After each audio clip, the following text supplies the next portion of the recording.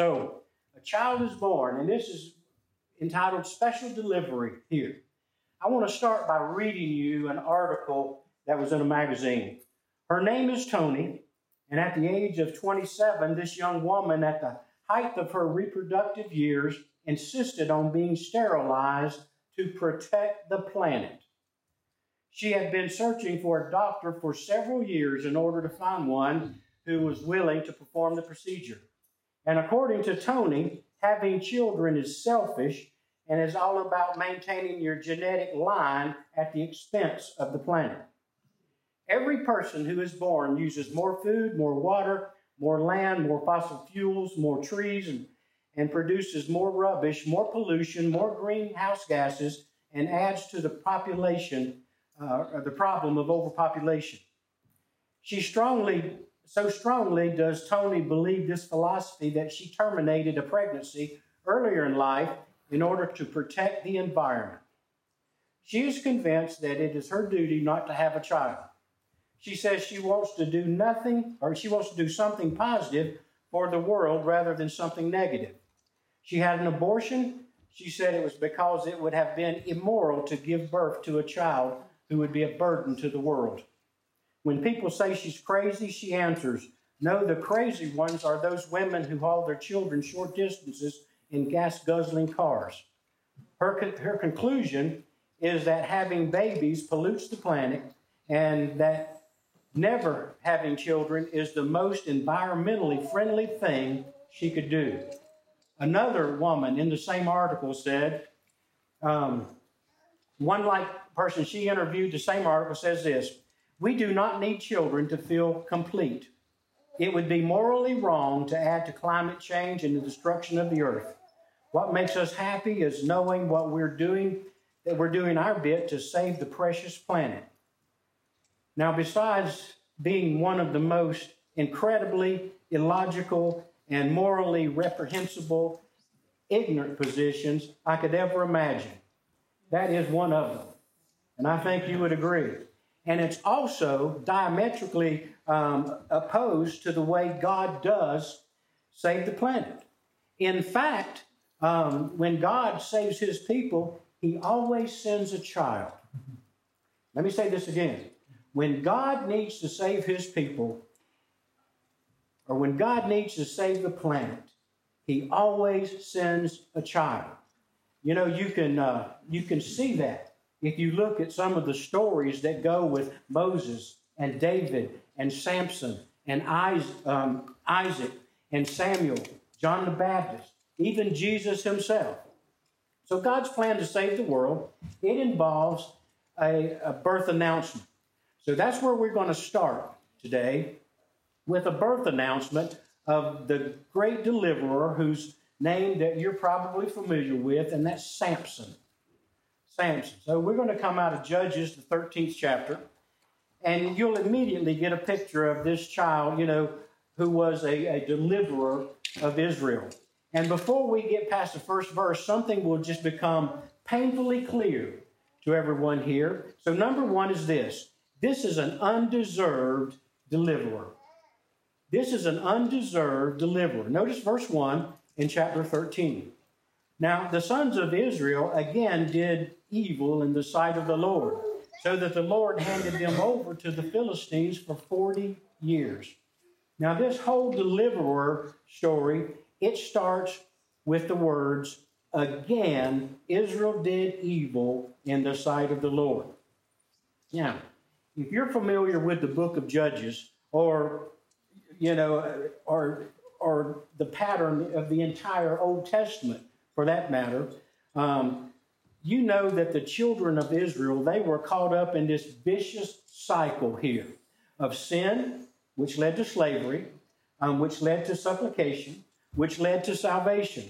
In other words, they would do wrong. They would end up in trouble because of it. They would pray to God in their trouble, and God would save them. So it's sin, slavery, supplication, and salvation over and over again. And when you come to think about it, isn't that our story? Think about that. Sin, slavery, supplication. salvation? I think that's our story as well. Well, at some point, you'd have think God would have just got tired of all that and just wiped them all out. But he kept saving them even when they didn't deserve it. He did it anyway. So here we are in Judges 13, standing at one of those points for the umpteenth time here. And God is going to give them a deliverer that they really didn't deserve. And that was Samson. Let me ask you these questions. Can you identify with the Israelites at all? Can you identify with them? Have you ever asked God to forgive you? You promised him you would never, ever commit a particular sin again. And then the very next day you went out and did it again. Have you been there? I'm not asking you to raise your hands, but probably you have. And as the process just keeps repeating itself, more guilt comes, and you begin to think, will you ever get out of this vicious cycle? You need grace, but all you feel is guilt and shame. Ever been there? I have. I'll confess it. Well, in his book, What's So Amazing About Grace, Philip Yancey, he cites Lewis Smedes, a professor of psychology at Fuller Theological Seminary. And Smedes has identified 3 common sources of shame. He said it's secular culture, it's graceless religion, and unaccepting parents. He observes that secular culture tells us a person must look good, a person must feel good, and a person must do good. Graceless religion tells us we must follow every letter of the law, and failure will bring rejection, eternal rejection. And unaccepting parents, when they make comments like, aren't you ashamed of yourself? It convinces us that we'll never meet their approval. And so like city dwellers who no longer notice the polluted air, we breathe in an atmosphere of what he calls ungrace unawares. He also tells of a movie, The Last Emperor, where a young child is anointed the last emperor of China. And this child lives just a magical life of luxury with 1,000 servants at his command. And one day his brother asked him, well, what happens when you do wrong?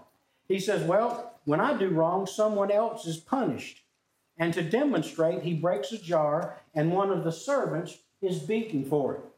Well, Yancey concludes that in Christian theology, Jesus reversed that ancient pattern when servants erred, the king was punished. The very reverse of that. So grace is free only because the giver himself is the one that gives it. See, and that's Jesus Christ. Richard Niebuhr, he says this, the great Christian revolutions come not by the discovery of something that was known before. They happen when someone takes radically something that was always here. Samson's name means ray of sun.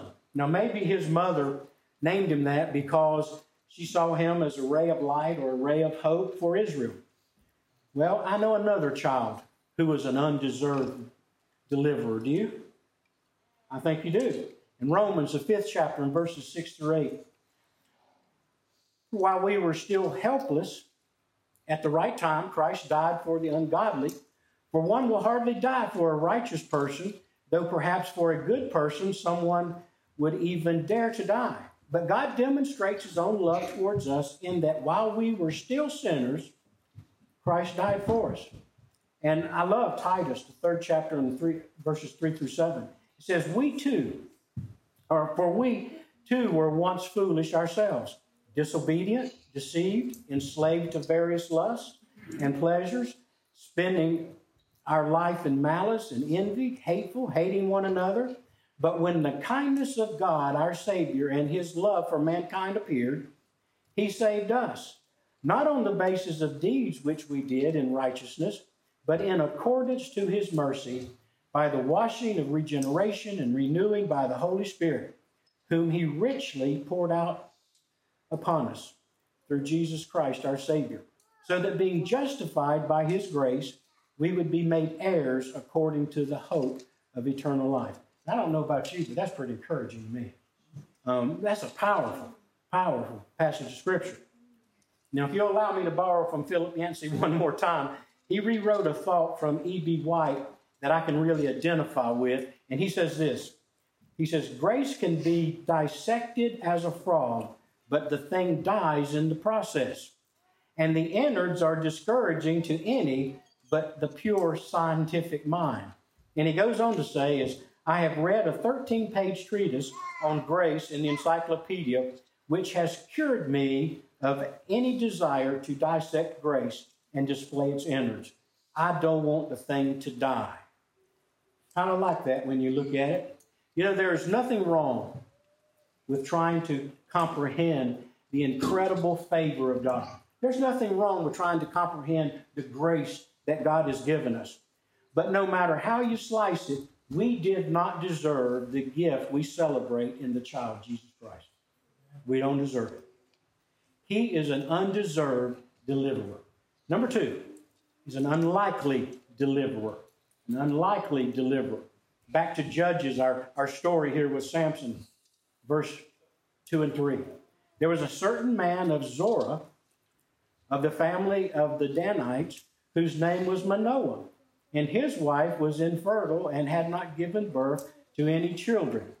Then the angel of the Lord appeared to the woman and said to her, Behold now, you are infertile and have not given birth, but you will conceive and give birth to a son. Now, as we can see here, Manoah's wife was infertile, and an angel of the Lord appeared and said, You will conceive and have a son.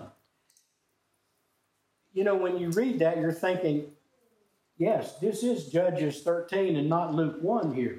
You see the similarities. Look at the two birth announcements side by side. In Judges 3, says, Then the angel of the Lord appeared to the woman and said to her, Behold now, you are infertile and have not given birth, but you will conceive and give birth to a son. And then in Luke 1, you know, it says this, And behold, you will conceive in your womb and give birth to a son. I really like looking at those two side by side. It's like this whole thing started long before we ever imagined. Now, Samson, he is an unlikely deliverer for other reasons as well.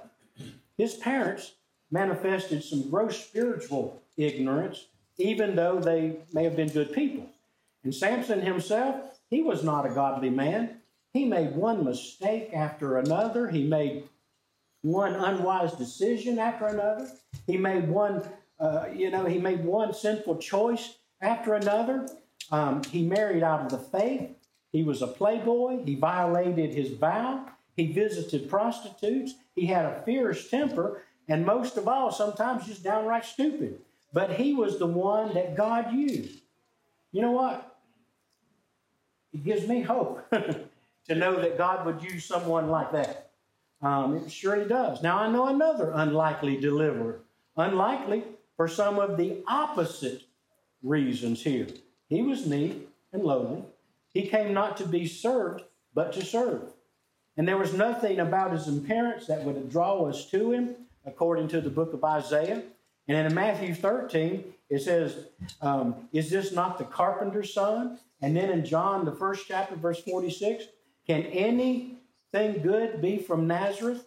And then in John, the 6th chapter, you know, is this not Jesus, the son of Joseph, whose father and mother we knew? You see, Jesus was not the earthly deliverer that Israel thought they were looking for. He wasn't the one, but he was the deliverer nonetheless. Let's go to number 3, an unusual deliverer. An unusual deliverer. In Judges 13, verses 4 and 5. And now be careful not to drink wine or strong drink, nor eat any unclean thing. For behold, you will conceive and give birth to a son, and no razor shall come upon his head. For the boy shall be a Nazarite to God from the womb, and he will begin to save Israel from the hands of the Philistines. Notice here, no haircuts in his budget. Barbers, they might as well go to the unemployment line. Bartenders, you're out of luck too. There's not going to be no drinks on his tab. You know, it's going to be like the commercial, Got Milk. You know, that's what he was left with. Kind of a funny there, but this was an unusual deliverer here.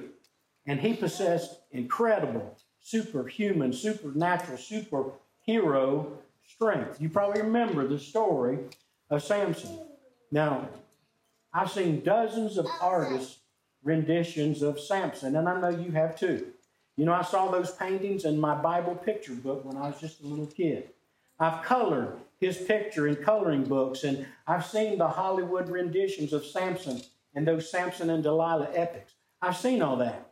And yet I don't think I've seen a picture of Samson that didn't have huge bulging biceps, kind of like Arnold Schwarzenegger on steroids. Okay?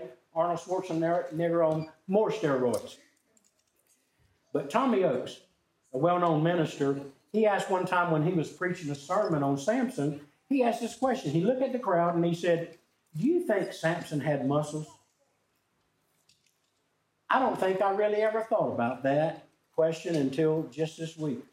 Now, I'm not trying to be funny or anything like that, but my mind is kind of like Joe's in the sense that we want to know all the backwoods stuff. We want to know the things behind the story. We want to know all the details that we can so we can better put ourselves in this picture. You know, humor me here just a minute. What if Samson wasn't muscular at all? What if his physique was not remarkable in any way? What if Samson was built more like me? You know, what if Samson couldn't have made the 90-pound weight list? I mean, wouldn't it have been just like God to put all that strength in a wimp? You know, isn't that the way God works sometimes? Would it surprise you if you got to heaven one day only to find out that you were actually bigger than Samson? I guess we won't know until then. You know, but think about this for me. And I had to think about this. I mean, it's a possibility. I don't know. But it was kind of fun thinking about it, so I'm going to share it with you. Think about this for a moment. You know, the Bible, it has a special way of describing guys that are built like the Incredible Hulk.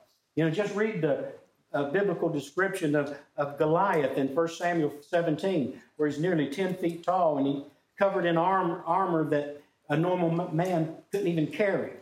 Or Nephilim, you know, in Genesis 6, described, you know, who men were, the men there were, they were men of renown and they were mighty men. Or Numbers, the 13th chapter, verse 33, you know, the men of Canaan that the Israelite spies, you know, they describe by saying we're like grasshoppers in their sight. Or maybe the mighty men who deserved David or who served David so faithfully in Samuel, the 23rd chapter. Or the giants of Gath in Chronicles 20. One of them was a man of great stature with 24 fingers and toes. This is a pretty good sized dude here.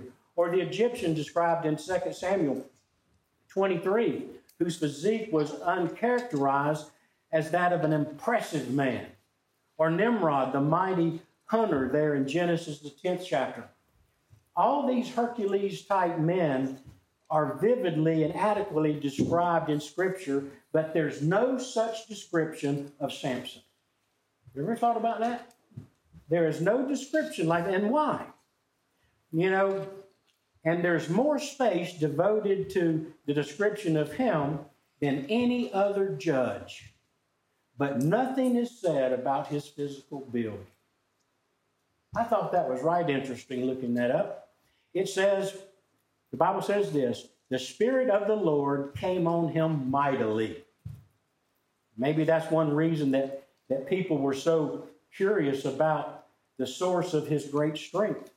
Maybe he was just an average built man. You know, it's just speculation on my part, but I do know this. This is one thing I can say. He was an unusual deliverer at any rate there. Now, I know another unusual deliverer. One that didn't fight, but turned the other cheek. One who was kind to his enemies. One who spoke like no other man ever spoke. And according to Matthew 11, one who said, my yoke is comfortable and my burden is light. You know, what kind of man is it that even the winds and the waves obey his voice? Where did this man get his wisdom and his miraculous powers that he had? Who is the man that can forgive our sins? Folks, I would certainly say that that's an unusual deliverer. What about you? Let's go to number 4, an unstoppable deliverer.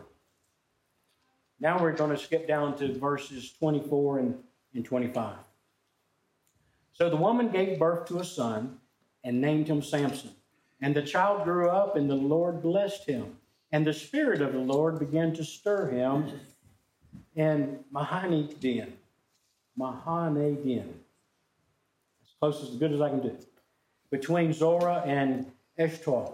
Now, if you remember Samson's incredible strengths, and I'm sure you did, I won't take time to elaborate on that, but I will assume that you know some of the great stories of Samson. That was something we learned when we were real little, because they were so intriguing to us. His credentials are impressive. He killed a lion with his bare hands, just ripped his jaws apart. He single-handedly killed 1,000 Philistines using only the jawbone of a donkey. Now, I don't know if you can picture that, but that had to be a sight to see. He carried the huge fortress gates of the city and their post about 35 miles on his back. He could break whatever they used to bind him with. And one interesting fact, he caught 300 foxes and tied torches between their tails and sent them through the Philistine fields burning the crop. Now, I kind of marvel at that. When you start to think about that, how many foxes have you actually seen in your life? You actually seen 300? And here's 300 at one time. There must have been an infestation of foxes or something going on here. But nevertheless, it absolutely just amazes me that he caught 300 foxes at one time and was able to tie torches between their tails. Where did he get such an ability to do that? There was a billboard side the road. In the billboard, it was for a children's museum. And it simply says this: the power of children. And then it just names Anne Frank, Ruby Bridges, and Ryan White. Anne Frank, maybe you remember, that was a German girl and a Jewish victim of the Holocaust who was famous for keeping records of what went on and shared a whole lot about the Holocaust. And Ruby Bridges, that was the first African-American child to desegregate the William France Elementary School. And Ryan White, he was an American teenager from Kokomo, Indiana, who became the poster child for HIV and AIDS, to educate people about HIV and AIDS. So this billboard here, it just says, the power of children. And it names these 3 names. It's advertising the art gallery or display or something there. Now, I don't know what the content was, but I do know this. A child sent for a particular purpose by God is unstoppable, especially Jesus Christ. See, I know a truly unstoppable deliverer, and I know you do too. In John, the 10th chapter, verse 18, no one has taken it away from me, but I lay it down on my own. I have authority to lay it down, and I have the authority to take it back. And in Luke, the 19th chapter, in verse 40, Jesus replied, I tell you, if these stop speaking, the stones will cry out. And then in Matthew 25, in verse 53, or do you think that I cannot appeal to my Father, and he will at once put at my disposal more than 12 legions of angels? And then in John, the 19th chapter, verse 11, the first part of verse 11, Jesus answered, he said, you would have no authority over me at all if it had not been given to you from heaven or from above. And then in Matthew 16, verse 18, and I also say to you that you are Peter, and upon this rock I will build my church, and the gates of Hades will not overpower it. You see, certainly this is an unstoppable deliverer. Nothing can take it away. No one can defeat him. No earthly man, no child, no woman can defeat him. I want you to notice something else in our text as we close out this message. Back in Judges 13, in the second part of verse 5, and he shall begin to deliver Israel from the hands of the Philistines. Notice that Samson as a deliverer is just the beginning of deliverance here. You know, the children that we're going to look at in this series, they're children of promise, and they're the beginning of God saving this planet. But these children, they always point to the greater child, who is Jesus Christ. You know, when God ultimately saves the planet, he does so with another child, his own child, Jesus Christ. 2 Corinthians 1, 9 and 10. Indeed, we had the sentence of death within ourselves, so that we would not trust in ourselves, but in God, who raises the dead, who rescued us from a great danger of death, and who will rescue us. He on whom we have set our hope, and he will yet deliver us. You want to be delivered? You want to be rescued? God sent a baby child to do just that. That child didn't stay a baby. He grew up to be a man, and he paid for the sins of every one of us. That's a child deliverer. Let's pray. Father, we're grateful for the time that we had together this morning. Grateful for your word. Father, we're grateful for a different way of looking at the whole deliverance theme here, and how it started way back in the Old Testament and it keeps growing forward. And we'll see how one just connects to the other right on through the time of history. Father, we're just grateful for that. We're grateful for you loving us the way you do. And Father, we thank you for providing a way to deliver us from evil. In Jesus' name, amen.